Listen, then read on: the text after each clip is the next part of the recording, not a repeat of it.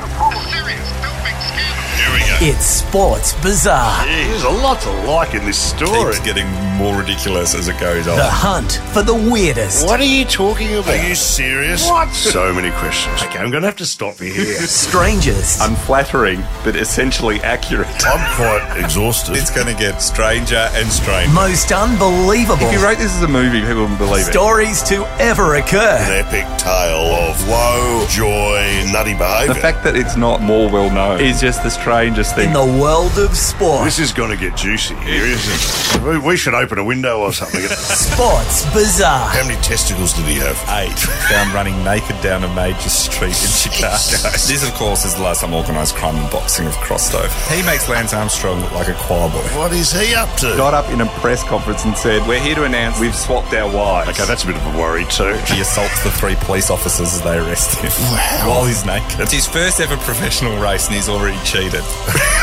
Soon a riot breaks out with the townsfolk yelling, "Kill them," as they rush the cyclists. What is going on? It's time for the leaders of the hunt. Got household names for me. It's surely a red flag. Fire away. It's Titus O'Reilly and Mick Malloy.